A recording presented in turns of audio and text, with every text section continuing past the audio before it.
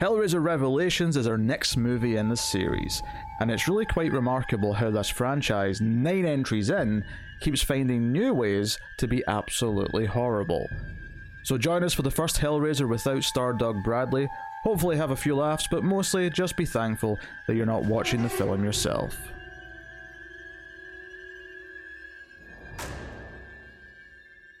Welcome everyone to Screams After Midnight. I am Peter, and joining me as always is Tim. Hey, you opened the box, you summoned us, and we came. We heard that sound clip like 8 times in this movie. That exact same moment he says it, we heard it 8 times. I swear it was something in that region. Yeah. Welcome everyone. This is a horror movie podcast. We get together, we talk about a horror film we've watched. It's really quite that simple.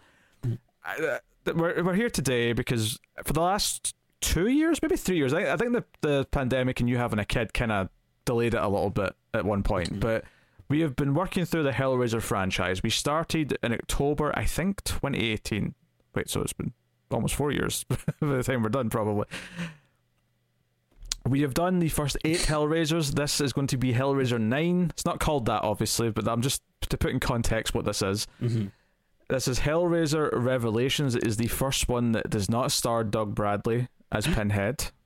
It came out in 2011. So this is like the same year as Insidious, to put it in context of like where horror was at this time.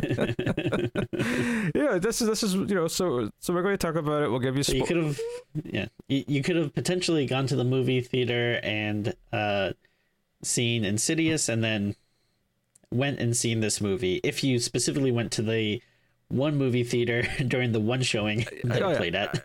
Yeah, I was going to say, you sure this came out of theaters time, because I don't think it did. I read the Wikipedia, and it did confirm that there was exactly one theatrical showing that was mostly made up of cast and crew, and then so it was a premiere. Like straight on they had a premiere. That's what you're saying. I don't know if I can count one showing as a theater release. I know it's technically playing in the theater, but for me it has to be like, no, people in multiple towns can go and see it. Exactly. Yeah. Yeah. No, I agree. So yes, we'll give you a warning before we go into spoilers if you happen to care about spoilers for Hellraiser Revelations, and we'll start spoiler free as we always do. We'll give you the lowdown of what the plot is, what the premise is, how we feel about it. Place your bets now, and we'll see if it can live up to the standard set by the last 5 movies, which were all what's the word I'm looking for? Toxic satanic garbage. I don't know. I'll defend 4 a little bit. Okay, a little bit. A little bit. Like, I don't think it's definitely a good or well-made movie, and it's better than the next 4. I mean, I'll give you that. Exactly. Yeah. I think there's a considerable dip in quality, and at least the 4th one to me still feels very Hellraiser-y. It was written as a Hellraiser movie. It wasn't some other script. Which actually, that's when I read the description for this when I was going to get the movie, because I had to triple check that I was getting the right one because they're not numbered. Yes. When I read the description, I thought, this actually sounds like it's a Hellraiser script. Like, they actually wrote this as a Hellraiser movie. So to at be least, fair, yeah. If nothing else, it's got that going for it versus the last 4. So that's something. Just before we get into the discussion properly, though, I'm doing something a little different here. I'm going to plug the Patreon right now, because you get 2 bonus things a month on patreon.com/MailFuzzTV if you're a patron. You get the bonus episode, open the box, which is an extra movie review from us. In the past, it's really silly movies, but because we only have 2 regular episodes a month right now, some of them have been actually just kind of normal movies as the bonus episode. And then the second bonus you get, so you get effectively get weekly Screams content if you're on the Patreon between the regular episodes and the bonus stuff, is you get even more Screams, which is a more casual show where we just talk about all the various horror movies we've been watching, spoiler free. And Tim also usually makes a quiz for me to try and solve or pass or succeed in, or I'm the game master. You're the game master, yes. So anyway, patreon.com/MailFuzzTV if you want to support the show and all the other content we do, but mainly Screams After Midnight. You get some bonuses, so go and have a look. Hey, what if the president of PlayStation watches one of our episodes and says, "Hey, this could make a good game"? that came out of nowhere. I don't know where did that come from. I mean, sure, I'll accept some royalties to use the Screams After Midnight name. Hey, no, I'm the one that comes up with the games. No, if they want to use one of our games, yeah, maybe I'll give you a pittance if you're lucky. But yes, I really popped my pee on that one. Without further ado, don't pop your pee on my show, Tim. I can't help it. Sometimes I don't have the fancy setup like you with your pee popping paraphernalia. You mean my anti-pee popping paraphernalia? Exactly. Yes. It's got a pop shield. Sometimes you do need a good pee pop. It sounds like we're talking about piss, Tim, and I don't like it. It's all very piss sounding. So let's get to Hellraiser Revelations. The premise of this one is that yes, Timmy. I did watch a movie today where a character pisses on their shirt. Do you know what movie I'm referring to? Is it one that I am likely to have seen? Yeah, there's a good chance you've seen this, I'd say. Okay, pisses on my very early I think it's 2000, 2001, unlikely team up. Oh, period team piece. up. Okay, I was going to say something about Mary. Was it Shanghai then? It was, yeah. Good job. It was a team up thing you said that gave it to me. Yeah. I was like, about that time. That sounds right. Yeah. I've never seen it before. There's a scene where they're breaking out of jail, so Jackie Chan pisses on a shirt and uses it to bend the bars. That's right. I don't remember thinking of those movies very fondly, to be honest, but first one's, I mean, it's not bad. See, the weird thing is that it just feels good to watch something that's not a goddamn comic book movie nowadays. That it's yeah. Where you watch these old kind of like, I guess maybe like these kind of movies were like the comic book movies of the day, where studio would just shit out these like buddy cop kind of movies or whatever. But it's kind of refreshing now. No, I agree. I'm sick of the Marvel movies, especially. But even the DC movies, I'm not excited for. But you can tell Tim doesn't really want to talk about this Hellraiser movie because he's pivoting as hard as he can, as quickly as he can. The premise of Hellraiser Revelations is that I don't know if they're quite teenagers or if they're like college age. It's hard to tell. Yeah. I assumed like maybe either like late teens or like early college age, like. They could potentially be seniors on like summer vacation or something, or like college students on spring break or something. I mean, don't get me wrong, they don't look like teenagers, but in a movie right. and TV sense, they could be teenagers, if that makes sense. Mm-hmm. They're going to Mexico to just drink and get their dicks wet. That is a line of dialogue in the opening scene. Yes, they're going to get their dicks wet, as they put it.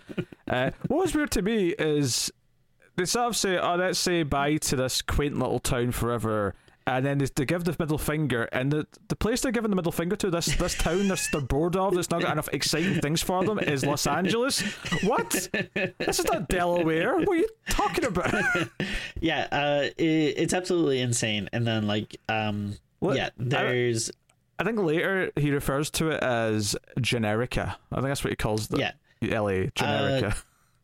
There's like a later scene where he's kind of like lamenting his life and his status and talking about being stuck in like this dead end boring town. And when he's doing that whole monologue or whatever, I was like, he lives in Los Angeles, right? It's like one of the most like crazy happening places like in the world. I feel like if you're talking the US, you cannot say this about LA or New York. You're just not allowed to. You can't pretend that they're not like the most like happening places. Yeah. It might not be to your taste, but they're not dead end, dull, depressing towns. Like, I'm sorry, but I mean, if his plan is to like move to like the bustling city of Harrisburg, Pennsylvania, like I don't think it's gonna be as thrilling as you think.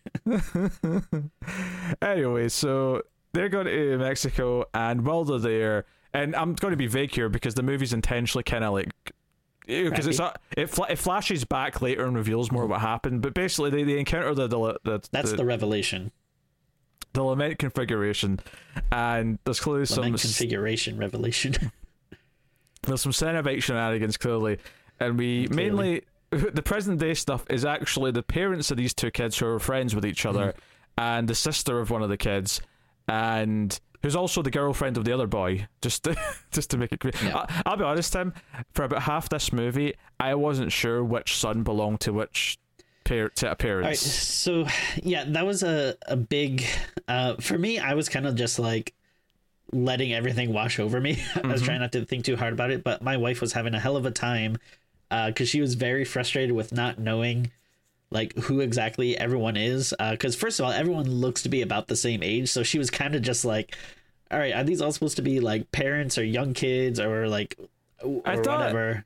Yeah, the Nico's father, he felt he didn't feel as young as the teenagers, but he did feel noticeably younger than the other parents. The other parents all felt like they're all about 40 or 45 or something. Yeah, and then like I don't know, I feel like even I don't know 2/3 of the way into the movie, like I still wasn't completely sure exactly like who was who, and I was like, all right, I know like this is someone's brother or sister, but I'm not sure if she's the sister or the girlfriend. I wasn't sure which one. Yeah, I wasn't sure which one was her brother and which one was her boyfriend, and that was making a lot of the early stuff really confusing to try and parse. But Emma, the sister, that's the Craven family, and her brother is Stephen Craven. Craven, of course, being a reference to Wes Craven. I assume anyway. I mean, it's a bit weird if it's not. And then the other family is the Bradley family for his. Participation in the Hellraiser franchise. Well, at least the other one makes sense because the other one's the Bradley family, and Doug Bradley played Pinhead, played Hellraiser. Not in this one, he didn't. Not in this one. We'll talk about that in a minute. So that's the setup. So we cut to like these two sets of parents having like a dinner party, and we have no idea how long the kids have been missing it / presumed dead, but we hear that the police have looked into it and found nothing, and I don't know how they got their like video camera back that they were shooting, like because I thought it was gonna be found footage because the opening scene's all like it's like overdrive found footage. It's like it's so shaky and like just little. I had my mind blown because I was like, wait a minute, is there a goddamn found footage Hellraiser movie that I was not aware of? Like I feel like even if it was bad, that is something that you would have heard of, but. Yeah, luckily, it did stop doing it after a while. But it's whilst it is doing the camera stuff for the first like 5 minutes or so, it is probably the most overly shaky. Everything short clips because they wanted to feel like authentic found footage, but it just is so irritating to watch. I mean, the dialogue is also infuriating because they're annoying and unlikable, but the camera is absolutely just infuriating. It's not that it gets good once it switches to normal photography per se, because then it just looks like a cheap, like made for TV thing the whole rest of the way. But that's generous. It's like whatever. I don't know what would be below that, like made for some random guy's YouTube or something. But Crackle, it's like, made for Crackle, a straight to Crackle. Yeah, I did watch this on Tubi, which if you had told me it was a Tubi original, I would not be surprised. But I think I literally said like the other day that this might have like one of the most unlikable openings to a movie I've ever seen, and not just in terms of the characters, but like you were saying, just like the found footage is super annoying. The characters are so goddamn irritating, and it's not like it gets better after the opening, but I don't know, at least the other Hellraiser sequels, there's maybe you kind of figure they're going to be bad, but at least you're like, all right, like let's see what type of bad this is going to be. Like this, it's like from like the first moment you're like, oh Jesus, this is going to be rough, which is strange because usually the 9th installments in a franchise is usually the good one, but I don't know. Hold on, let's do a quick check of this fact, shall we? Friday the 13th Part 9 is Jason Goes to Hell the Final Friday, which is the worst one in the franchise, so that one doesn't add up. Halloween, the 9th one, is the Rob Zombie remake. That's right. Which is absolute trash, so that doesn't hold up. Has Freddy had the 9th one yet? No. If you include... Sorry. Go on. No, go on. If you include Freddy versus Jason, then I think you could say that the remake would be the 9th one. So either it doesn't apply, or it's the remake. Either way, your theory's flawed. Yeah. Is there anything else that's got into 9 that we've seen / done. I think so. How many Howling movies were there? I was only 8 of those, thankfully. Okay, they just missed out. I think Leprechaun is only 8 for now, obviously. For now. Yeah, for now. Puppet Master probably had 9. Oh yeah, there's more than 9 puppet, but we've only done the first one of that so far. I couldn't even tell you which one the 9th one is. So of the so it's the 3 biggies really. It's Michael, Freddy, Jason. Of those 3, all of the part 9s are possibly the worst one in their respective franchises. What did Child's Play must have gotten close, right? Like, did they have like 7 or 8? Child's Play has 7 original timeline and then the remake. So okay, 8. So close. 8 total. It's close. If you count the TV show as movie number 9, I guess we've got a winner finally. Yeah, that was one good one. But obviously, I was joking. Yes, the 9th installments are usually bad. Oh yeah, I just thought it'd be funny to actually go through all the 9s and see see how they stack up, because it's not good. It's not a good good list of movies. And I thought the list of like part 6s was bad. I mean, obviously Jason's got a pretty good part 6, but Freddy 6 not good. Halloween 6 not good. Just spitting some ideas out here, but maybe at some point in the future, possibly a fun bonus episode would be like ranking like each installment of like a horror movie. So like, which horror franchise has like the best first installment, which one has the best sequel, which one... I like it. Or the best number 2, the best number 3, the best 4, and just go as high as we can. And 9, I mean, no, I could probably go to 10 with it would only just be Halloween and Friday the 13th at that point, at least. Unless we wait until we've done the Puppet Masters and the Children of Corns, and I mean, not that I suspect the Children of the Corn sequels are going to be winning any That's of these. That's a good point. There might be close to 9 Children of the Corn movies. Oh, no. Surprisingly. Oh, no. Yeah, wild stuff. So, yeah, I mean, needless to say, this movie's absolute trash. I mean, if that wasn't clear from the tone and the way we were describing it, I think, like, the acting in the last few wasn't good, but bizarrely, like, I missed, because they all had, like, effectively that one C-lister who was the lead actor, right? Who kind of anchored it, and they weren't great, but you at least got the impression this was someone who can be a supporting actor in something else with proper actors in it. This movie, it's especially the sister, Emma Craven. Almost every line that came out of her mouth was like, you should not be acting, you should not be getting paid for this because you're terrible at it. Go get another job, because you cannot do this. I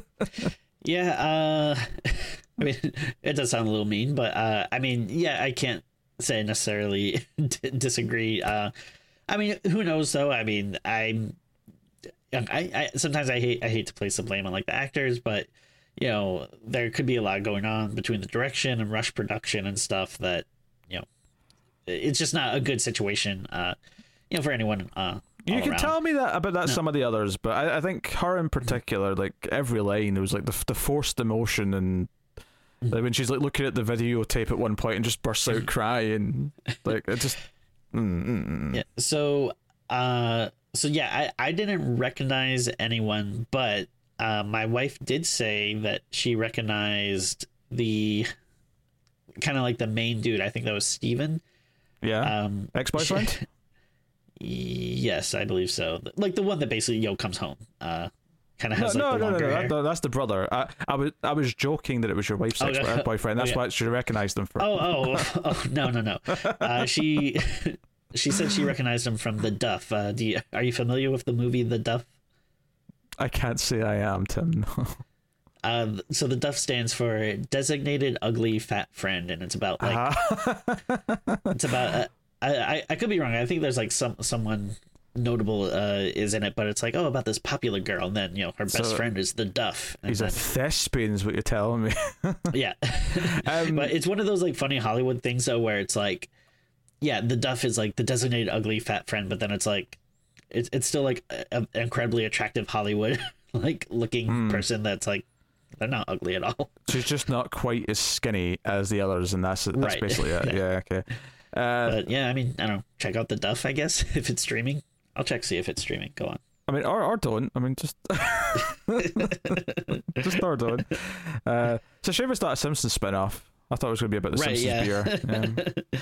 That would be good. Yeah. Yeah. So wait, I think Mae Whitman, I believe, plays the Duff. Of course, yeah. By Hollywood standards, she's the fat ugly friend. Then Bella Thorne, I think, is the second lead, and then third build here, someone you're familiar with, I'm sure, Robbie Amell. Oh yes, I'm familiar with Robbie Amell. Yes. Amell. Right, go on. Why is your wife watching such questionable movies, Tim? It's like she watched it yesterday. She may have done. You're not always paying attention. That is true. Kind of zone out these days. You're sitting. I mean, I know yesterday was Sunday, but the audience don't know that. Yesterday, you're working away. Yeah. She's in the other room watching the Duff With our child. corrupting your child's brain. Yeah, it's no good. Yeah, so the way the movie plays out is that they're around for this dinner party, and over the course, it's like, oh yeah, this bag that had the camera and it also had the lament configuration, and they start like getting emotional and talking about what happened to their sons slash brother slash boyfriend, and also, it's been like a year since this happened. We have no idea how long it's been, Tim, because I was starting to question that. I read the Wikipedia because I was okay. The wiki's got see if there were some interesting facts, and I mean, I don't know how accurate this is, but they said it's been a year since their, I guess, death slash disappearances, which is kind of like, it took you that long to like start watching the tape. Well, to be fair, the mom apparently has been watching it over and over, like, because the daughter says, which is very strange. Yeah. Once you know what's on the tape, it's like, yeah. Once you see some of the stuff that's on there, it's a bit weird for her to why have you been watch watching this? Jesus. So she's looking for clues. Sick family. She's looking for clues. But this family is a little twisted. They get a little twisted. Yeah. We'll get to that. But I'd be surprised if they have a distant relative named the Joker. Very good. Very good time. Yeah. I would like to, honestly, I would like to see what would happen if the Joker opened the lament configuration. Imagine like Pinhead just taking a look at him and being like, okay, yeah, I don't want to deal with this guy. I feel like it'd go through his usual, the box you opened it, we came, we will consume your flesh and we will enjoy the pleasure of your flesh and you'll be punished for centuries. And I imagine the Joker just getting a raging hard on immediately. Yeah. And Pinhead being like, well, you are different. And yeah. Yeah. Honestly, the Joker may end up enjoying it more than they do, to be honest. Oh man, we got so many good ideas. DC should reach out to us. Oh yeah, the Joker Pinhead crossover. Speaking of old Penny, different actor played him here, and I don't think the voice is too bad. Honestly, I'll give the voice a kind of a pass for like a sort of imitation. He does not look quite right though in the part. I would say he's got a bit of a. I mean, that's going to sound like I'm shaming. Like, it's fine. Like, this is what he looks like, but he has a very round head for Pinhead, I would say. I've never. So this is my first time watching the movie, but I have heard people online and like in the horror community and stuff refer to him as Fat Pinhead, which again, I don't want to body shame or anything either. Lord knows I'd be a fat Pinhead if I was Pinhead, but yeah, because I wouldn't call him fat, but he has a fatter head shape than Bradley did. Is the point?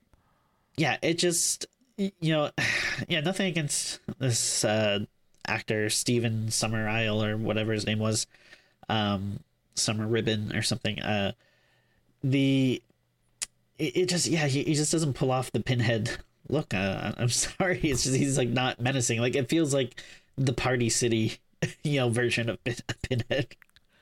And yeah, Doug Bradley, of course, like just to look at the performance side of it, he always had this very stoic, like disapproving look in his face, and I feel like this Pinhead, he's trying to go for that, I guess, but he always just kind of looks like he's annoyed, as opposed to whereas classic Pinhead he was kind of creepy because you didn't really know what he was thinking. But I feel like this guy's got it on his face the entire time, so it's, I don't know, it feels a bit too easy to read, but too normal, I guess is what I'm trying to say. Yeah, like Doug Bradley Pinhead feels like an otherworldly creature. Like this feels like a guy dressing up. Yes. Like, which, you know, and I don't want to put any blame on him. Again, you know, this is such like a rushed, like crappy production that, yeah, they probably had like, I don't know, $200. Oh, it's worth mentioning that the voice was okay. It's actually a different actor doing the voice. Oh. So, I guess they actually got someone who could do a decent impression, but... Thomas Jane. No, Fred... Flintstone. No. Fred... That'd be crazy. Taskiori? Taskmaster? Oh. Nice try, Tim.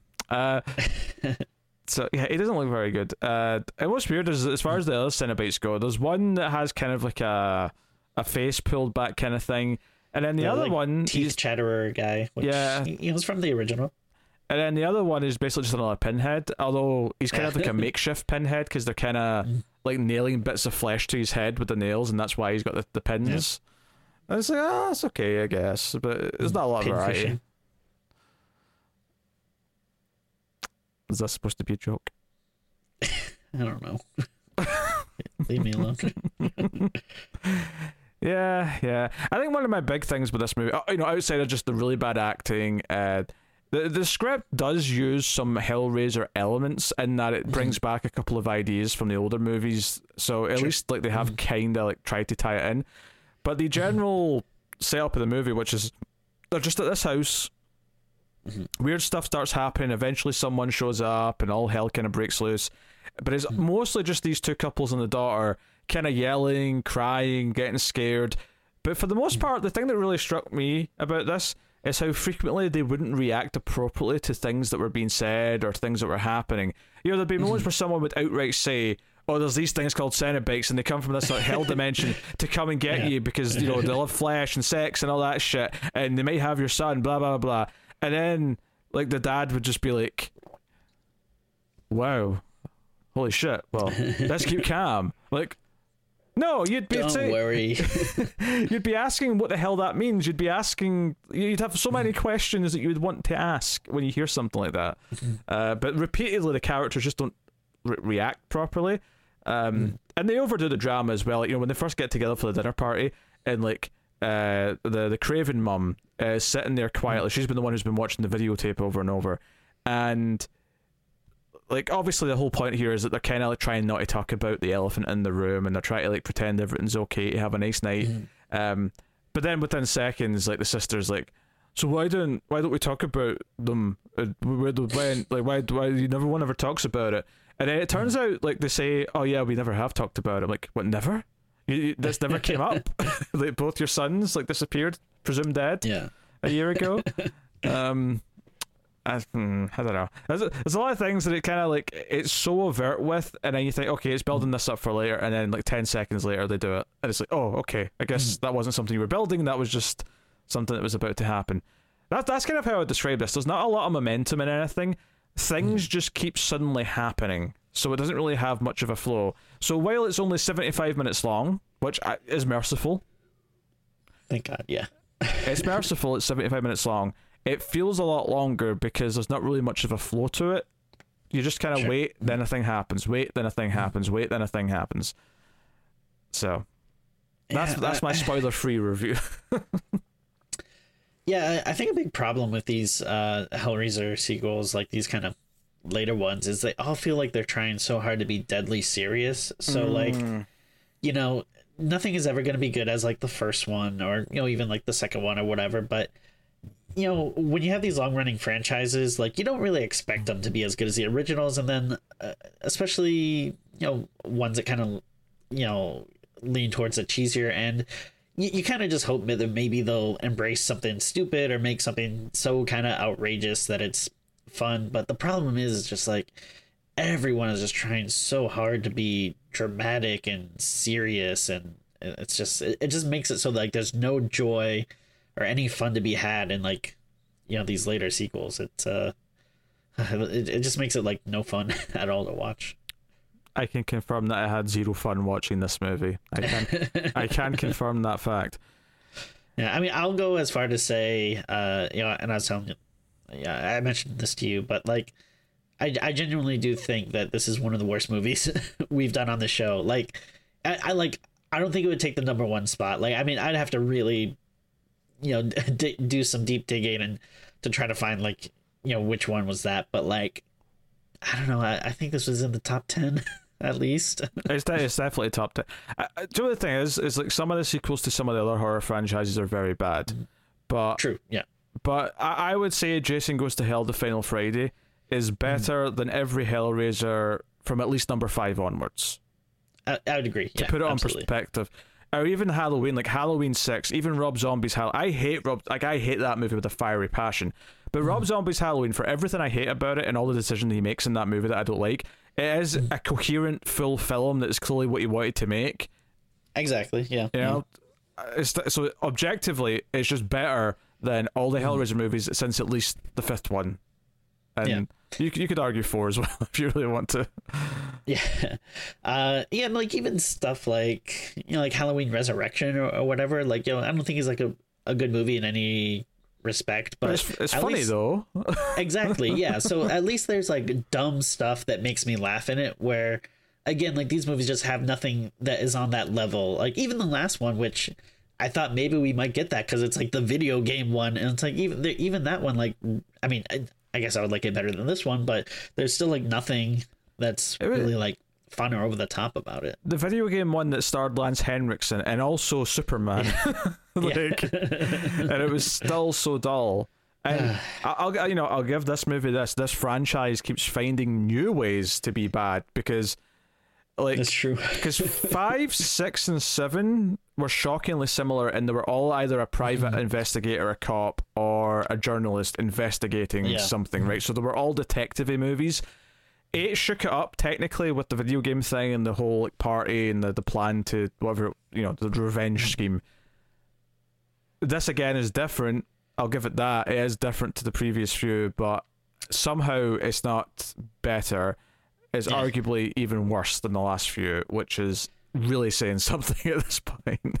I was kind of hoping, like, the opening was very bad, but I was kind of hoping, like, all right, are we gonna get like a weird American Pie kind of like sex comedy, like where these kids are trying to get laid and like the Cenobites are interrupting them? Because that sounds dumb as hell, but like at least there would probably be some like cheesy funny moments in that. But unfortunately, no, that's not what happens. Yeah, no, that's not what happens at all. Like just like the Cenobites like just like peeping through like a little hole, like watching like two people get it on. This also a homage to Psycho as well. I was thinking Porky's, but sure. Oh, okay, Psycho. Okay. Pinhead's knocking one out while he's watching a couple through the wall. Yeah. Okay. All right. I want to read something real quick from the Wikipedia. Let me see here. Okay, go on. I gotta scroll all the way to the top here. You gotta scroll all the way to the top if you want to rock and roll. Sorry, Timmy. Right. I don't know much about metal. I'm assuming that's a Metallica song or something. Not Metallica, but I did just get School of Rock today on iTunes, so I've got some of the songs from it in the brain. Okay. All right. So this is according to the Wikipedia. Who knows if it's true, but I think I'm going to believe it. It says, the film was produced in a matter of weeks due to an obligation on Dimension Films' part to release another Hellraiser film or risk losing the rights to the film series. The Roger Corman Fantastic Four treatment. Okay. Due to the quick turnaround time and the rush production, series star Doug Bradley declined to participate, making this the first entry in the series in which he does not play Pinhead. It was released in a single theater for a crew screening that was ostensibly open to the public, then released to DVD in October 2011. But yeah, I mean, when you look at that and, it says it was produced in a matter of weeks. Like, does that surprise you at all after watching the movie? I think when you say produced in a matter of weeks, I think what you have to make clear here, if they said the production part of it was a matter of weeks. That wouldn't be that weird for a small film, right? Even a good small film, the actual shooting part would only be weeks, right? Halloween, the entirety of Halloween was shot in, I think, 16 days, if I remember right. But that says produced in a matter of weeks. That means it was written, all the pre-production, the production, and the post-production, the editing, was all done in a matter of weeks. That is insane. Yeah, that's, I mean, I don't know if it's true, but to me, that sounds about right after seeing, like, the finished product. It feels believable, yeah. Having watched the movie, it feels believable. Certainly no denying it. So, rough times, and obviously you don't care about the characters by the time you get to the end of the movie and there's no hope for anything. It's like, well, I don't really care. Yeah, and then like any horror movie, like if no matter how bad it is, if it has like some cool gore or kills, like that, it can kind of be like a saving grace. But nothing like that in this movie. Nope. So I guess we'll give the spoiler warning at this point for those who care. So full spoilers for Hellraiser Revelations. We'll get into it. So there's not really much we have to add about the opening. It's pretty much just, there's a couple of quick flashes after them just talking stupid bullshit in the car of one of them holding the box, and then like a quick flash of like Pinhead, and you hear his line, and then we cut ahead.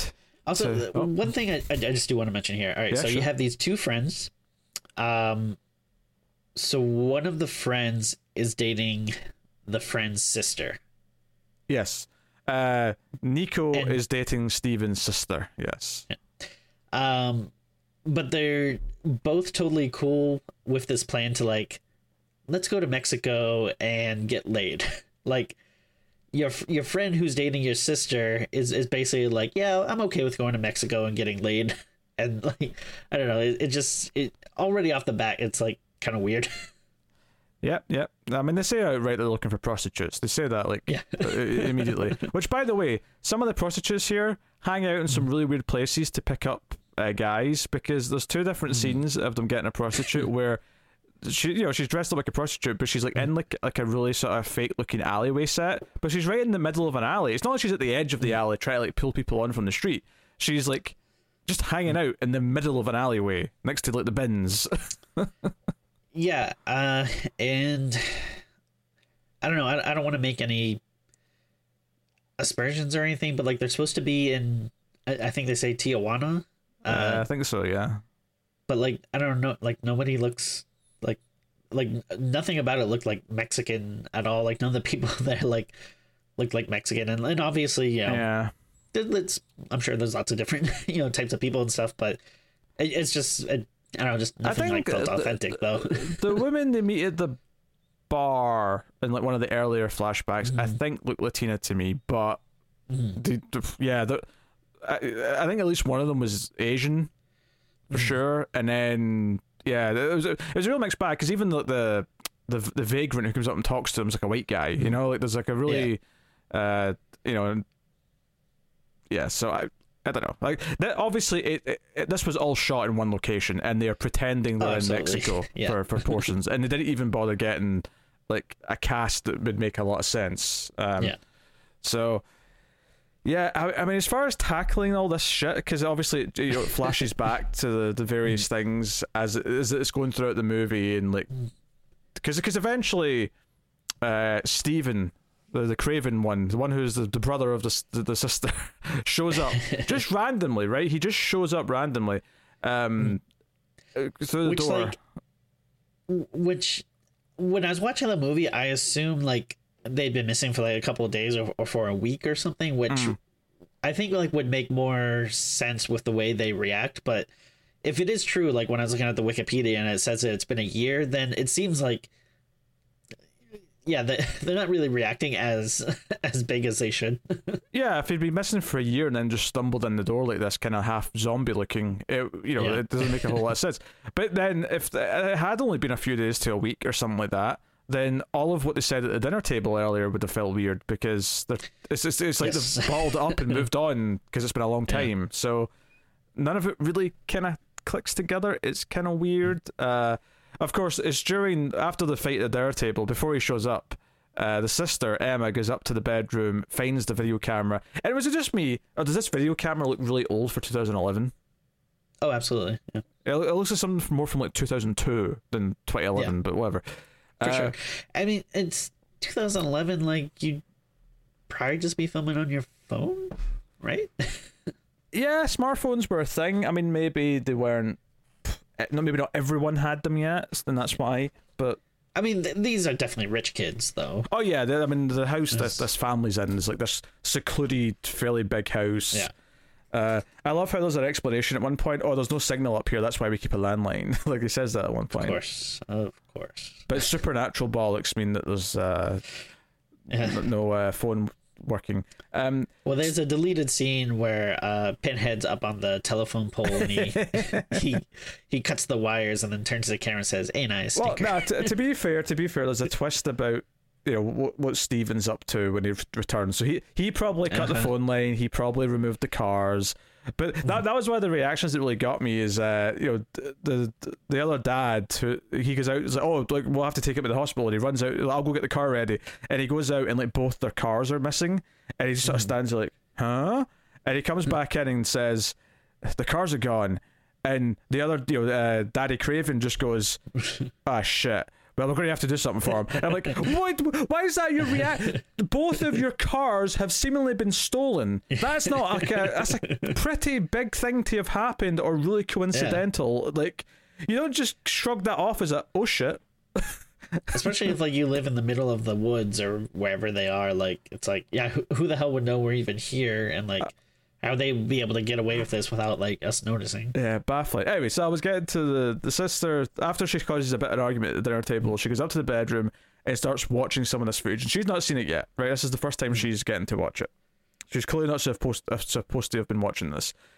And she happens to watch... that they like filmed like their whole journey. I know. That was the other thing. There's a couple of moments later on where Nico's clearly the eviler one who's like trying to deal with the Pinhead stuff, and Steven's just filming it, and Nico keeps insisting that Steven film, and there's never any reason why. He just said, no, I told you to film, you son of a bitch, now keep filming. I'm like, why do you want him to film any of this? I don't understand.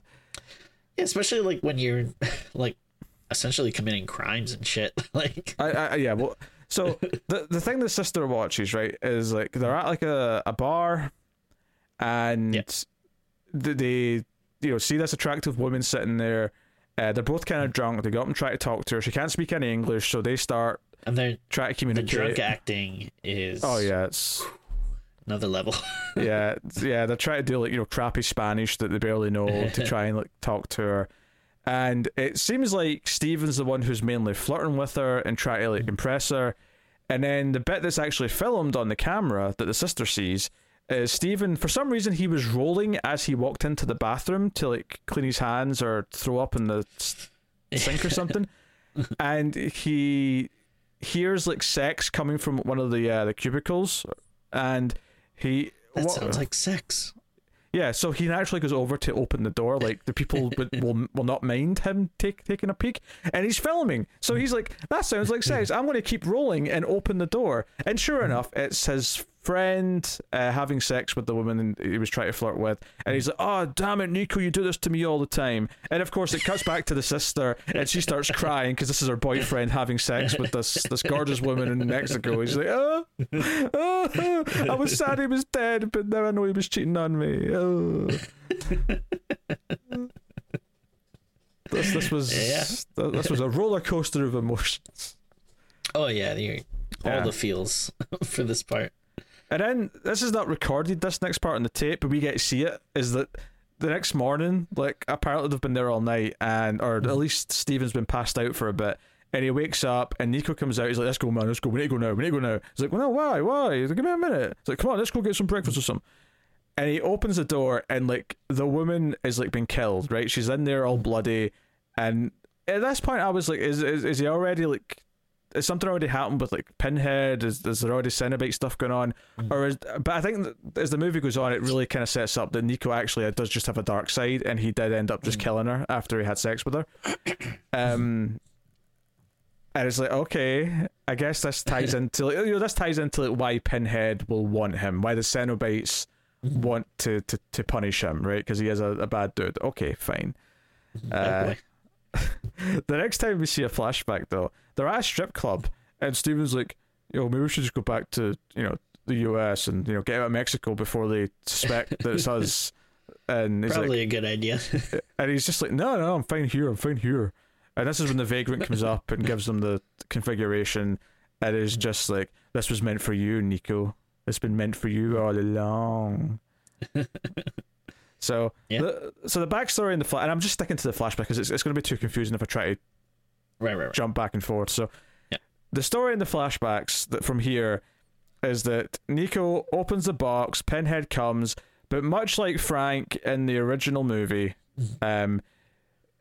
he kind of like makes Steven kill people to try and like, bring him back. So he doesn't necessarily do it intentionally the first time, but he ends up with a prostitute. He ends up killing her on the bed, and the blood kind of makes all skinless Nico come out of the bed. He's like, "Yeah, her blood's bringing me back. Keep killing for me, Steven. Keep killing for me."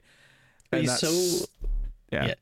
It'd be so funny if you compare it to the first movie where there's just that like just amazing practical effect of like Frank's body like coming back together and he's just like this like gross sticky bloody like creature versus here where it just looks like they just like cut a hole in a bed and just have him like sticking out. Like you don't even see him come out. It's just like all of a sudden he's just like there. Yeah, it just cuts back to him and he's like holding her through the bed. Yeah, so goddamn bad. And again, whatever, I'm sure you had like half a day to do this scene or whatever, but like it looks so freaking bad. It's pretty rough, and it's it happens again. He doesn't want to kill the second prostitute because there's like a baby cry. It turns out she has a baby in her apartment, and he can't do it because Steve. I mean, at this point, he's already killed one person, though, so he's already kind of like he's already went too far. But there's like a really weird thing too, where the sex worker that he's with, like at first she's kind of like, "Hey, like you want to do it? Like let's go back to my place." But then like even before he starts like acting weird, she had, at least I thought, like she had this kind of like weird look on her face, like she was scared of him, like, "Oh my god, like what's wrong with this guy?" But it's like he hadn't even done anything yet. Like, yeah, it was a weird shift because when she first like comes up to him, she's like, "You got $100, baby," and like starts putting her hands around him, says, "Come back with me." But as soon as they're alone, and all he's doing is starting he's putting his hand on her cheek and stuff. He's just starting normal things, normal. What would you call it? Pre-game sex stuff. Yeah. Foreplay, I believe, is the word. But I don't know if it's not even foreplay yet. This is like this is first contact. Right. And she's already looking like think of it in Star Trek references. Sure. He's not at the final frontier yet. That's the end of sex. It's first contact, and then it's a search for Spock. Very good. Yeah.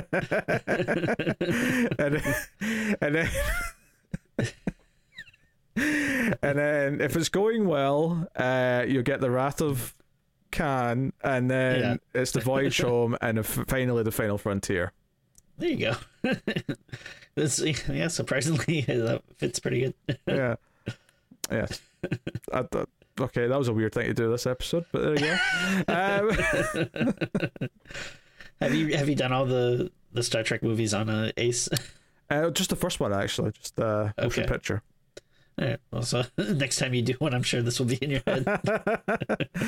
I'm not sure you make the motion picture. I guess if you're filming it, that's how the motion picture becomes part of the equation. Yeah. Oh, sure. Anyway, so he won't kill the second prostitute, but it turns out he doesn't need to, though, because Nico shows up and just does it himself as the bloody mess that he is. Which, to be fair, if I remember the first movie, I do think Julia lures the guys back, but it's not always necessarily her that does the killing. Like I think Frank sometimes will do the killing himself. I think like a lot of times she would hit him with like a hammer or like a blunt object or something, and then once they're kind of incapacitated or on the ground, then like Frank would basically come and like take their essence. Yeah. Okay. So I guess like you were saying before that it's like, yeah, they are doing Hellraiser-y stuff, which I guess that's kind of a plus, but then also it's like, well, you're literally just doing like the beats from the first movie and you're not doing them that well, so I don't know, like it doesn't do like anything. Really. In a weird way, it feels more like a truer Hellraiser film than anything has since the third one. But yeah. It's so poor in quality that it doesn't matter. Like it just doesn't matter. It feels more like watching like a fan film. Yeah, yeah. That's the first. Even those like have like sometimes a lot better production. Well, that's because they care, and they'll spend months. They'll spend months making like a 10-minute thing. Yeah. Whereas this is the opposite. This is weeks making a 75-minute thing as opposed to a usual 90-minute, but still. Yeah. Yeah. So that's kind of how it plays out, but there's a bit of a twist later on where, and again, this kind of plays into the first film a little bit because obviously. Frank was going to take his brother's like body skin, right, and so that's effectively what happens here. The twist is that it's not Steven that came back; it's actually Nico wearing Steven's face that came back. So which explains some scenes that happen earlier on. So one of the things that I thought it was doing is that it was like the box was making everyone horny because early on there's a moment with the sister. Where she's kind of like, just, rubbing her finger around the circle of the box, right? She's just sort of doing this. And she's kind of looking up at, like, the other dad, right? Not her dad, the other one. And kind of, like, just sort of looking at him as she does it. And he's just sort of, like, being a bit weirded out by it. Not saying anything because it's a bit awkward. But then when she gets up to go somewhere else, because the mum kind of noticed she's acting a bit weird, she says, go take this soup to your brother. She sort of, like, runs her finger across this other dad's back. And he just kind of freezes, like, what am I supposed to do? This is what? And what's weird about it is that the mum sees it and is like, she's in shock. She looks at the other dad and he's like, I'm done. The movie almost got entertaining. It almost got entertaining. There is a bit of kind of incest in the following scene, though, with the brother and sister. Although, it turns out later it's not really the brother. But she doesn't know that. Yeah, she seems like pretty okay about it. Well, I think the point of this scene is to set up that the box is making her kind of, like, act out of character horny, right? So she takes the soup up to her brother. Uncharacteristically horny. And for some reason... I was going to say it runs in the family when I was watching the scene, but now I know it's not really the brother. I don't understand why neither of these people use the spoon that's with the bowl of soup. They both drink the soup from the bowl. Yeah, and like especially like when you're like sitting down in bed, it's like just a recipe for disaster. Like I get like if there's a little bit left, you sort of down it, but like right, like this is a full bowl of soup, and she takes a sip, and then he starts just drinking it, and then he's like, "Do you want the rest?" And she's like, "Yeah, sure," and she starts drinking it. I was like, it's a weird detail, but it was bugging me. At first I thought, why didn't she bring a spoon? And then I noticed there was a spoon sitting on the plate underneath the bowl, and I was like, why aren't you using the spoon? There's a spoon right there. Yeah. Use the spoon, you tits. Speaking of tits. Oh my. Speaking of tits, he touches her lips, then he goes in to kiss her. They're making out. And again, she does not know this is... She thinks this is just her brother at this point. And then he like fantasizes it in her head, and I think she might see it too because it's lament configuration spooky stuff. But like he fantasizes about ripping off her boob, so you sort of see like a sort of cheesy rip off a boob effect, and then it like snaps back to reality, and she gets freaked out and runs away because oh, what was it doing? That was my brother. There's also a weird thing where like. Does this movie think that, like, I mean, I never really got this sense from the other movies, but like that they're all just kind of hanging out inside the box? Because I think because there's like a scene or something like where, I forget who it is, but I think some of them are like hanging out in whatever the other hell dimension, like they kind of like start hearing the people arguing or whatever outside, and it kind of like made it seem like they were inside the box or something. I don't know. It was weird. I don't think I took it as that, but now you're saying it, I guess they might be implying that. I think I just took it as because they're playing with the box, like that they're starting to sense, oh, it's maybe opening soon kind of thing. Maybe, so it's time to go. But yeah, I mean, you may be right. Maybe that is what they're implying. I mean, I don't know. I certainly never it's took it as that in the previous movies, that they're inside the box. Like yeah, the box just opened the portal or whatever you want to call it. Yeah. I would really hate it if like it's literally like teeny tiny versions of them hanging out in the box, and then they're like, oh whoopee, we can go out. Yeah, what's weird, so the twist is that, okay, this isn't really Steven, this is just Nico in Steven's body, is that for the first like several scenes he's in, until he starts to like, kiss his supposed sister, he's acting really like out of it, and like he's not really sure where he is, and he's really quiet, and then he sort of like starts to act out a bit more, and then the reveal that he's the bad guy, and I was like, well, why were you acting so out of it earlier? Like, was this just all part of an act? Because if so, why? What did you benefit from being weak and zombie-like for the first several scenes? I don't understand. It makes no sense. Because it's not like they weren't going to trust him anyway. If he was just kind of that's bad. Anyway, and we find out the new like Pinhead Junior, the one who's having the pins like knocked into him. That's actually Nico. They've got Nico, the Cenobites. That's the big reveal later on. Revelation, yeah. I say big, but I suppose yes. Forgive me. I've not been using the word revelation instead of twist or reveal this whole time.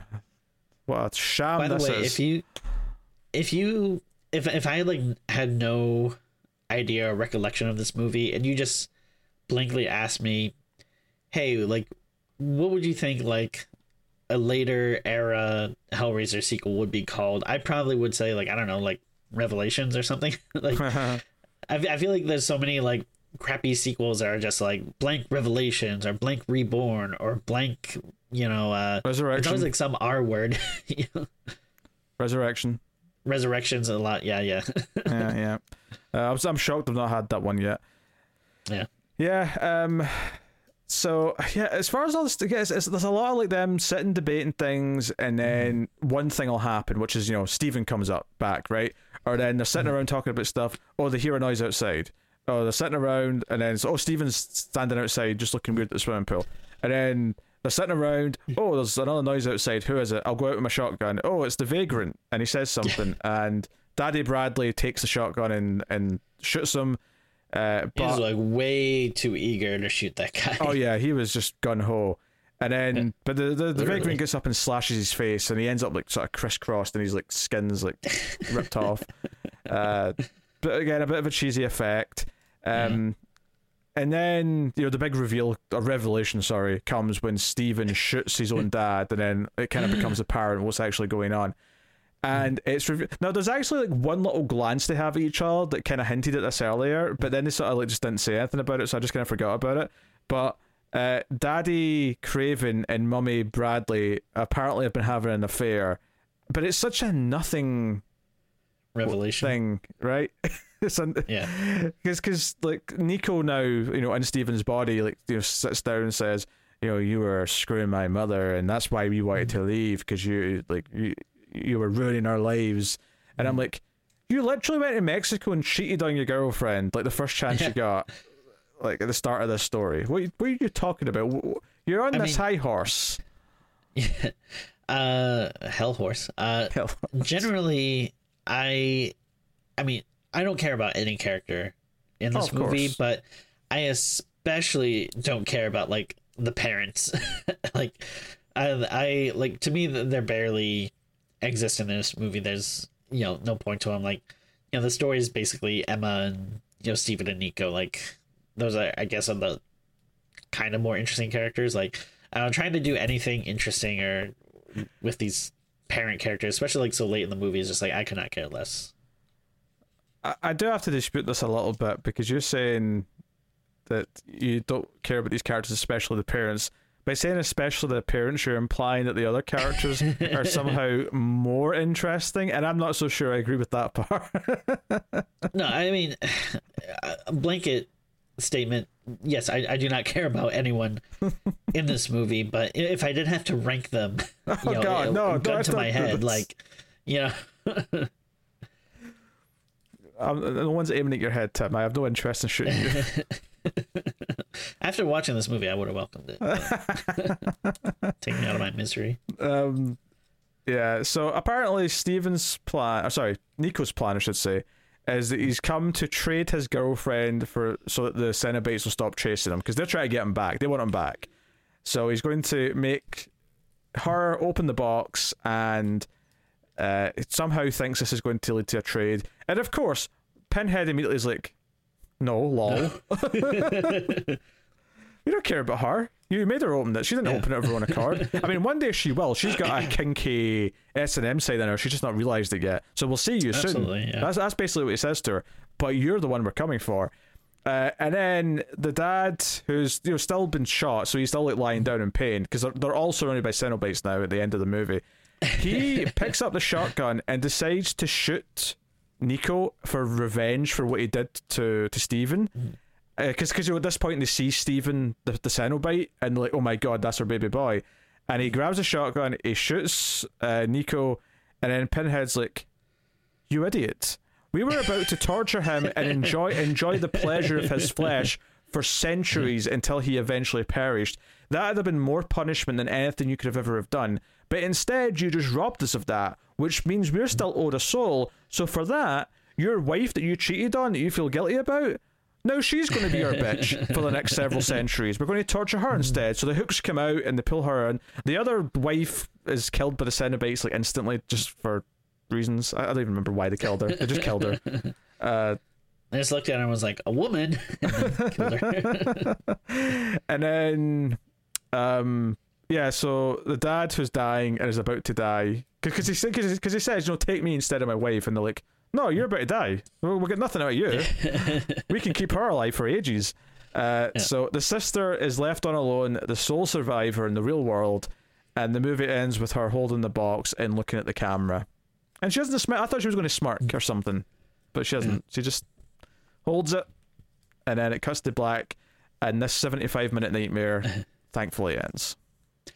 So one thing I forgot to mention, you made me think of it because you're talking about like the box and being all kinky and stuff. So kind of, especially with the first movie and everything, there's always this kind of underlying message with the Cenobites and stuff that pain and pleasure are two sides of a coin, and that sort of thing. But it's always kind of brought up in such a more elegant, poetic way in the first movie, while here it's very blunt, where the character literally says pain and pleasure, they're the same.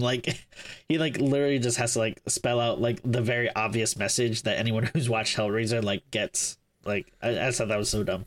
It was a lot more nuanced in the first film, because it was this character who was seeking greater pleasure. Someone who was into S&M and wanted to go further, and that's why he was led to the box. That was Frank. And then obviously it went too far, and so on and so on. At least one of the movies after that did sort of shift it to the Cenobites will punish someone who's been doing bad things. That kind of came into it. And this movie kind of mixes them together a little bit, because it's it's clearly a punishment thing in the sense because he's going around killing people. But it's murkied up, and that's just the thing. Hellraiser was a perfect one and done, right? And then there had to be sequels. So no pun intended, they tried to flesh it out. And that kind of murkied up the purity of what the original was saying about what the point of it was and what the Cenobites were there to do, and the character who did get involved and what his motivations were, and that he's this sick bastard and all the rest of it. So it's yeah. I mean, let's face it, this movie is lacking anything that resembles layers or a message or nuance is what I say. Nuance. No, I mean, it is exactly what you think of when you think of this type of movie, where it is a film company afraid to lose a license, so they very quickly hurry something into production. It feels rushed. It feels they just took the first script that they got and didn't bother giving it a second read before making it. They just hired whoever they could. Just everything feels cheap. It feels like there's no thought or care. It is just purely get whatever crap you can shovel out and release within this quick time frame so we don't lose the license.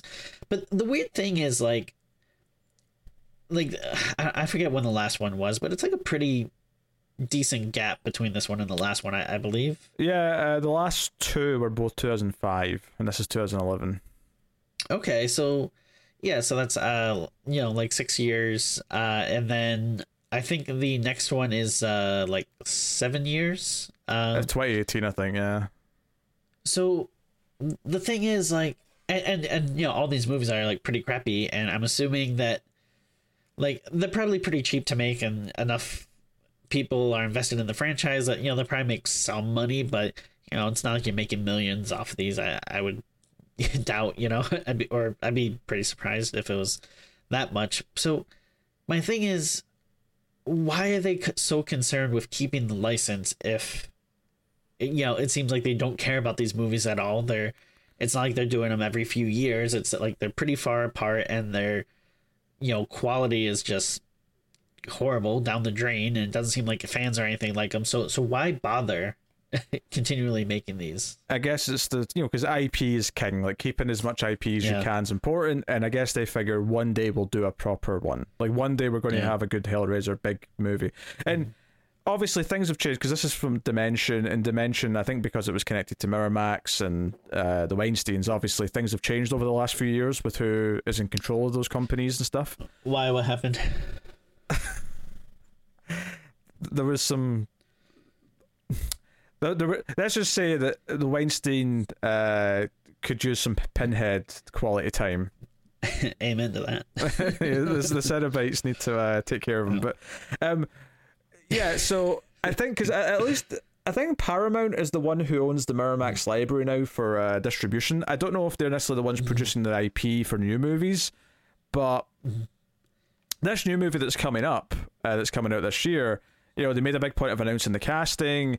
It's got some big names attached to like the producing and writing side, and they're just calling it Hellraiser. So they're clearly trying to make this new one, maybe not a huge thing, but they're seeing the success of the return of Halloween, the return of other things, and I'm sure they want to have, at the very least, something that they can like sell as a proper movie, something that people will actually rent, some people will actually maybe go to see in a theater, because no one's seeing, like, 5 onwards, no one's going to see any of these damn things in a theater, right?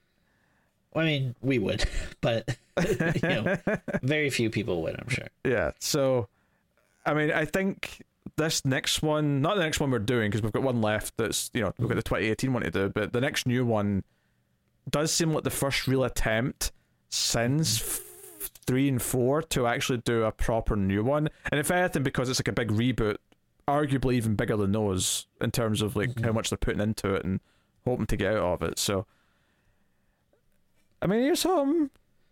I mean, let's face it, the bar is so low that like we could come out of this new one and say it's the best one since like 2 or 3, and that could mean it's pretty okay, or it could still be pretty trash. It's just not as trash as the rest of them. I'm still like a little confused if they're are they also doing the TV show still, or I've not heard about that in ages, so I don't know if they've dropped that. All right. So we'll see. It was so confusing because like for a while it seemed like we were getting like Hellraiser news, like I know. It's like all the time. It's like, oh, we're doing a TV show, and then like for a while it was like, oh, Clive Barker is doing like a new one, and then it was what's his face, David Goyer was attached to like one at one point.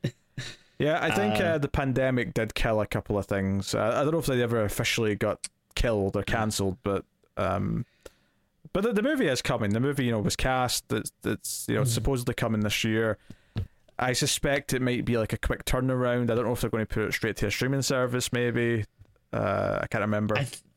I remember Hulu was in talks before, but that might have been the TV show. But I don't know if they're connected. Like if not like story wise, but like production companies or whatever. So I don't know if that's possible. But then I mean, you would think if it's Paramount, like you said, you would think Paramount Plus, obviously, but you would think that, wouldn't you? Everything's so confusing. Yeah. So obviously we'll be doing Hellraiser Judgment at some point. Hell yeah! Before the next day. I'm looking at Wikipedia to see what it says about the 2022 one for now.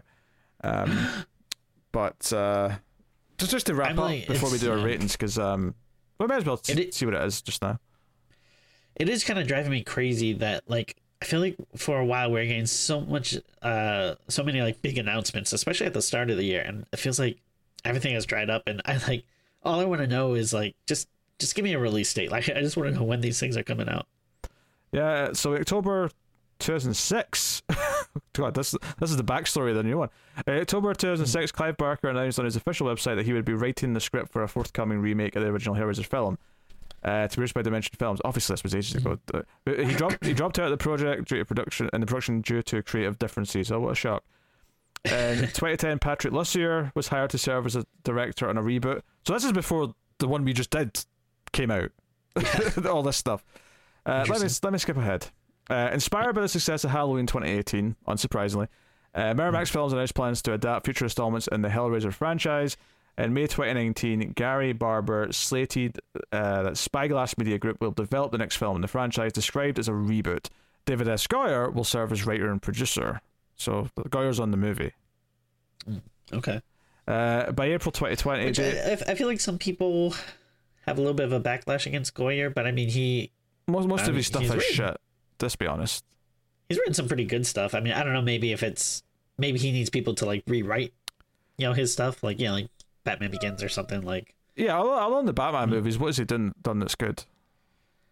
Did he do the? I mean, I guess we'd probably disagree with this, but I want to say he wrote the first Blade movie, maybe the second one, which I like those movies. Yeah, I can't say I do, but everything he did after, like, he co-wrote the first two Batman movies, was pretty rough, and you can kind of get the sense that Christopher Nolan co-writing kind of as his, kind of helped those out quite a bit, I assume. So he did like Man of Steel too, huh? Yeah, that's no good. By April 2020, David Bruckner was hired as director from a script he co-wrote with Ben Collins and Luke Piotrowski. The film is scheduled to be released as a Hulu original film, exclusively via streaming on Hulu in 2022, which, funnily enough, will mean Disney Plus for the rest of the world, I think. Yeah, it's funny.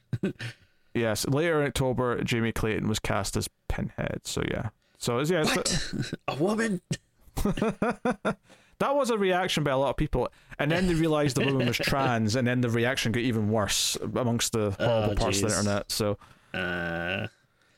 cool. I want to say I expect like a little bit more from like horror fans. Like, horror fans seem a little more chilled than like, I don't know, like Star Wars fans and stuff. But, I would say generally, I'd say that's probably true, but there's still a shitty sector of them. Yeah, there definitely is. So annoying. I'm sure the majority are fine or excited about it. It's just the annoying vocal minority about it. But hey, sounds cool to me. Yeah. So there you go. So yeah, that's still apparently scheduled for this year. Although it's been quiet for a while, but I was hoping it would tell me if like when they finish shooting or something like that, so they'd have like an idea that it's progressed. But the wiki article doesn't really have as much. So at the very least, knowing that people have been cast and everything, that it feels like, okay, this isn't something that it's still gonna happen. It's just who knows when or whatever. Hopefully. Oh, here we go. Actually, I just clicked on the movie for its own, because I was on like the Wikipedia page for like, the franchise. I was reading that part of it. Sure. So in September 2021, Goyer announced the production was in the midst of filming, so they were shooting late last year. Yeah, and that's when they revealed who was cast. So it sounds like it was already shot. So I mean, I would say it's still pretty likely it's coming this year, is what I'm saying. Yeah, I mean, I guess if it is something that's coming straight to a streaming service, I guess maybe that's why we haven't heard much about it yet. Because the streaming service stuff, it seems like you kind of hear about it more like like before it comes out. Yeah, they don't announce it that far in advance with streaming shows. Like Netflix are really bad for it. Drives me crazy. Netflix will be like, here's this new movie that exists. It's out in 3 weeks. Like, oh, okay, all right. Way to build up hype. You don't get much hype from like that short a window for whatever reason. But anyway, I would say maybe like October. Who knows? But I would guess it October as well, just because it's a horror movie. But we're also expecting Evil Dead Rise and Final Destination 6. So we'll see where they all fall. They may all end up in October, because why not? All right, Tim, what are you rating Hellraiser Revelations? Hold on, I want to read one last thing from the Wikipedia real quick, and I'm sorry, and it's not fun to just read from that stuff, but I think this was an interesting little last tidbit from the movie. So it says Clive Barker and Doug Bradley have made no official comment on the film. So wait, so I'll stop right here for a second. So that makes it seem like, like if someone, you have like a creator or something, like, well, this sucks, but I don't want to badmouth it, so I won't say anything. Like, that's what that first sentence makes it. That also could mean that they just don't know it exists. Like, that's entirely possible. No, because there's a second part to this. Okay. I just want to set it up, because it makes it seem like maybe they don't know it exists, or maybe they're being cordial and they don't want to say anything bad. So they said they made no official comment. But unofficially, though. Well, not unofficially. After that, it says Barker's only comments have been in response to ad copy that the film comes from, and then here's quotation marks, from the mind of Clive Barker. And then I guess Clive Barker posted on his Twitter feed, I want to put on record that the flick out there using the word Hellraiser, and then in all caps, is no fucking child of mine. I have nothing to do with the fucking thing. If they claim it's from the mind of Clive Barker, it's a lie. It's not even from my butthole. Which, yeah, sorry, I guess you have to bleep out those F-bombs, but yeah, I just thought that was funny that they're like, yeah, he never made an official comment, but if you do check out his Twitter feed, here's his thoughts on the movie. I mean, he's not wrong. It's not a press release, but I would say that it's from if from his direct personal Twitter, I'd say that's pretty official. Yeah. Just made me laugh. Hey Clive, we love you. Come on the show, please. I don't know. He may be a bit weird. I don't know. Clive Barker. I'm getting like weird vibes from him. Probably talking about all his kinks. Hey, nothing wrong with that. We're all about yum, not yuck on this show. Let your freak flag fly, baby. What are you into? That's not a discussion I'm having on Screams After Midnight, Timmy. What are you rating Hellraiser Revelations, Timbo? So I've I think I've talked about this before. When you have movies that are like this bad, it's not so much like, all right, how bad, like how far down am I going? It's more like, okay, I'm starting at the bottom and I'm trying to think, what, if any, like what little piece can I have to like, bring the score up? Like, it's all pretty bad, but was there at least one cool sequence or like one cool kill or one character that I liked or one part that made me laugh? And it's just one of those movies where I can't answer anything that I liked about it. Like, there's the quality on every level is just horrid. Like, the acting is bad. The movie looks bad. Like, the quality of the film, like, I guess I could hear the actors clearly, so I guess maybe I can't rag on the sound too much. But like nothing about it stands out and is any way like cool or interesting or new or creepy or whatever. Like, there's nothing for me to cling to, like, to really give it any type of praise or anything at all. And then, yeah, it's one of those things where it just, I mean, obviously, where are we with this franchise at this point? But, it does feel like it cheapens it a little bit, where at least the other ones, as bad as they were, they felt like there's a certain threshold of, competency there that, like, it felt like, all right, you actually made a movie, where everything about it just screams, like, again, that, yeah, you're just rushing this piece of crap into production for, I mean, there's tons of movies that are made for not like noble intentions or whatever, but it's very clearly, obviously, to keep the rights, and they don't care about the product or whatever. So I mean, I don't know. There's nothing for me to cling on to give points to it. So I'm going to give it a 1.5.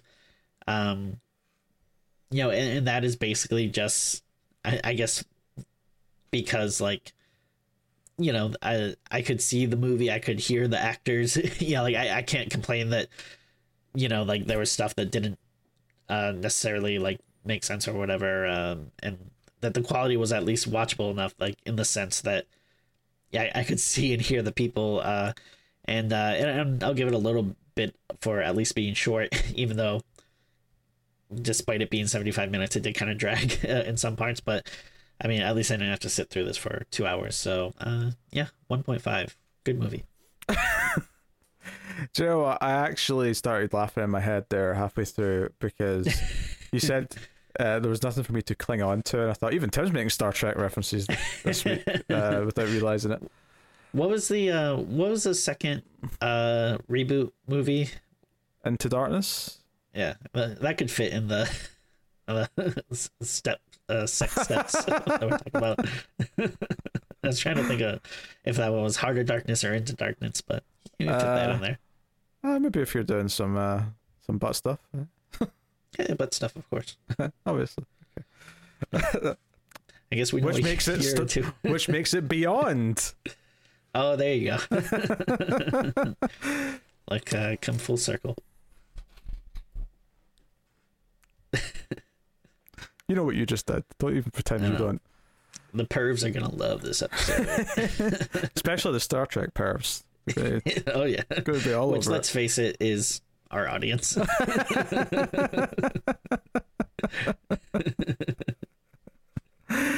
Oh dear. Yeah, okay, so this is Strange New Worlds indeed.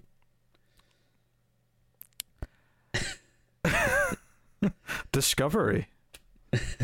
Although the acronym for that show is STD, so be careful, folks. All right. Anyway, my rating for Revelations. The film we just watched. Yeah. If I'm rating our Star Trek jokes this episode, I'm going a solid 8 out of 10. But that's good. Nah, for rating this movie, it is tough because because I feel like I don't really necessarily go as low as a 1, because I do think that at least that it meets some bare bones like technical qualities to at least establish that it is something, even though rushed, even though not a great standard of quality, that it at least does function like some cheap Lifetime movie or something like that. And maybe that's an insult to those. Maybe those are even better, but because of that, I think I have to just go with a 2 out of 10. Wow. You really loved it.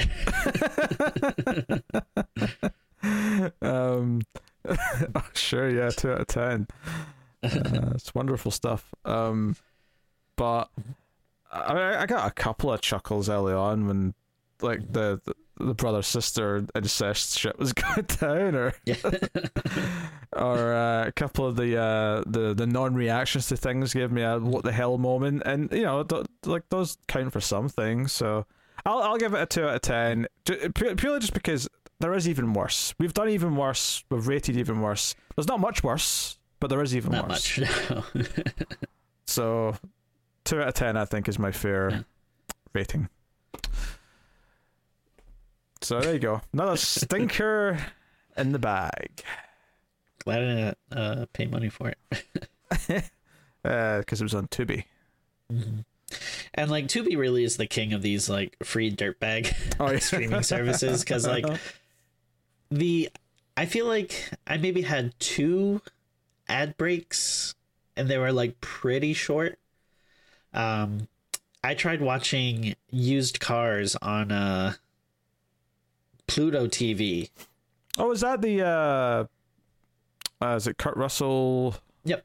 Robert Zemeckis movie starring, of course, Garrett Graham. If Tara listens to this and I don't mention Garrett Graham's in that, she'll be annoyed at me. So Garrett Graham. Okay. I'll take your word for it. Don't ask. It's a running thing. But no, like it was so annoying because the movie is weirdly long. It's like 2 hours. Yeah, I watched it last year actually, which is why I know what it is. So on Pluto TV, there is literally like an ad break every 7 to 10 minutes. And then I was watching it like at one point and I had to stop about halfway through. So there was an hour left and I went back to watch it, and you can't just resume when you're watching it. You have to actually go back to the beginning, and I tried fast forwarding it, but you can't fast forward because it stops every time you get to an ad break. So I was like, oh, I guess I'll just never watch the end of this movie. That's stupid, because if you got ad breaks in the middle of a YouTube video, you can skip past. It'll just give you one ad when you start. Yeah. So let's say you skip past 2 ad breaks on YouTube. It'll just give you one wherever you start, and then you can just go from there. Which seems fair to me. But making you go through every ad break that's stupid. Yeah. Yeah, no, it's horrendous. So screw you, Pluto TV. You suck. I will never watch you unless you have a movie that's streaming on there that I want to watch. But yeah, I'm mad at Pluto TV. Yeah. And the ads are long too. They're like, I don't know, like 2-3 minutes or whatever. Like versus Tubi, which is like 15-30 seconds. Yeah, although Pluto does have some okay like linear channels for background noise. Like they've got like a riff tracks channel you can just put on and just let it play. That is cool. I like the live TV aspect of it. That is kind of nice. But and they've got like a Baywatch channel. It just plays Baywatch like 24 hours a day. All right, easy, you freak. No, it was that, and what was the other one I noticed? Married with Children was the other one that I noticed. It was just like a Married with Children channel. It's funny. Yeah. So, just the last time I checked. If you like true crime stuff, they've got like an FBI forensics one that's just playing 24 hours a day. They've got another one. There's like 6 or 7 of those. So, if that's your thing, just in case you care, it's free. Okay. There you go. That's the show. This has been Screams After Midnight. Tim somehow we were done like 10 minutes ago, and Tim managed to milk 10 minutes out of Pluto. His streaming woes yet again. Somehow there's always like a segment with Tim complaining about streaming services, but he finds a way to do it every time. My life is hard. I don't know what to say. So let us know what you think. I was gonna say someone should buy me used cars on Blu-ray and send it to me. If it's on Blu-ray, I imagine it is. Mostly everything is at this point. Yeah, at the very least. Robert Zemeckis, though, it's a good director. I like him. It was definitely in HD when I watched this, so there's definitely a HD transfer. If it's not a Blu-ray directly. Definition, as they say. They do, yes. Hello, where are your high definition televisions? Is this an improv bit? Am I meant to like come up with a witty line? No, it's okay. You dropped the ball, that's fine. Well, these days, like, you have to get under a certain size to get a HD TV now, because everything over a certain size is just 4K now by default. Hilarious. It's the future, Timmy. I would love to do an improv show with you. That would be so funny. I think that would be really funny. I don't want to do the naked stand-up you did once, though, with you. I'm alright. Oh, come on. I did it more than once. Don't act like I said it when I was a regular in Boston. I love the idea that you're naked, but I'm not. I just walk up and close, unlike every other comedian. Just like, I'm a little more shy nowadays, but there was a time I didn't mind flaunting my body. Yeah. Flaunting little V. All right. One day we'll do the Mild Fuzz Hunky calendar. No one wants that, Timmy. No one. Connor's Sweet July.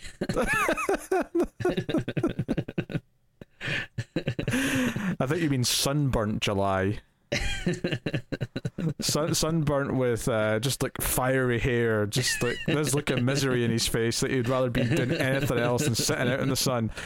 Anyway, this has been Screams After Midnight. Let us know what you think of Hellraiser Revelations. If you're unlucky enough to have seen it, in the comments below. Like, subscribe, down the bell for notification. You can support the show, of course, by hitting the super thanks button on YouTube. But of course, we mentioned earlier, patreon.com/MailFuzzTV, where you can get some extras, get some early access, stuff like that. All good stuff. But otherwise, that is us. So thank you very much for joining us. We always appreciate it. Keep watching scary movies. We'll see you next time. Oh.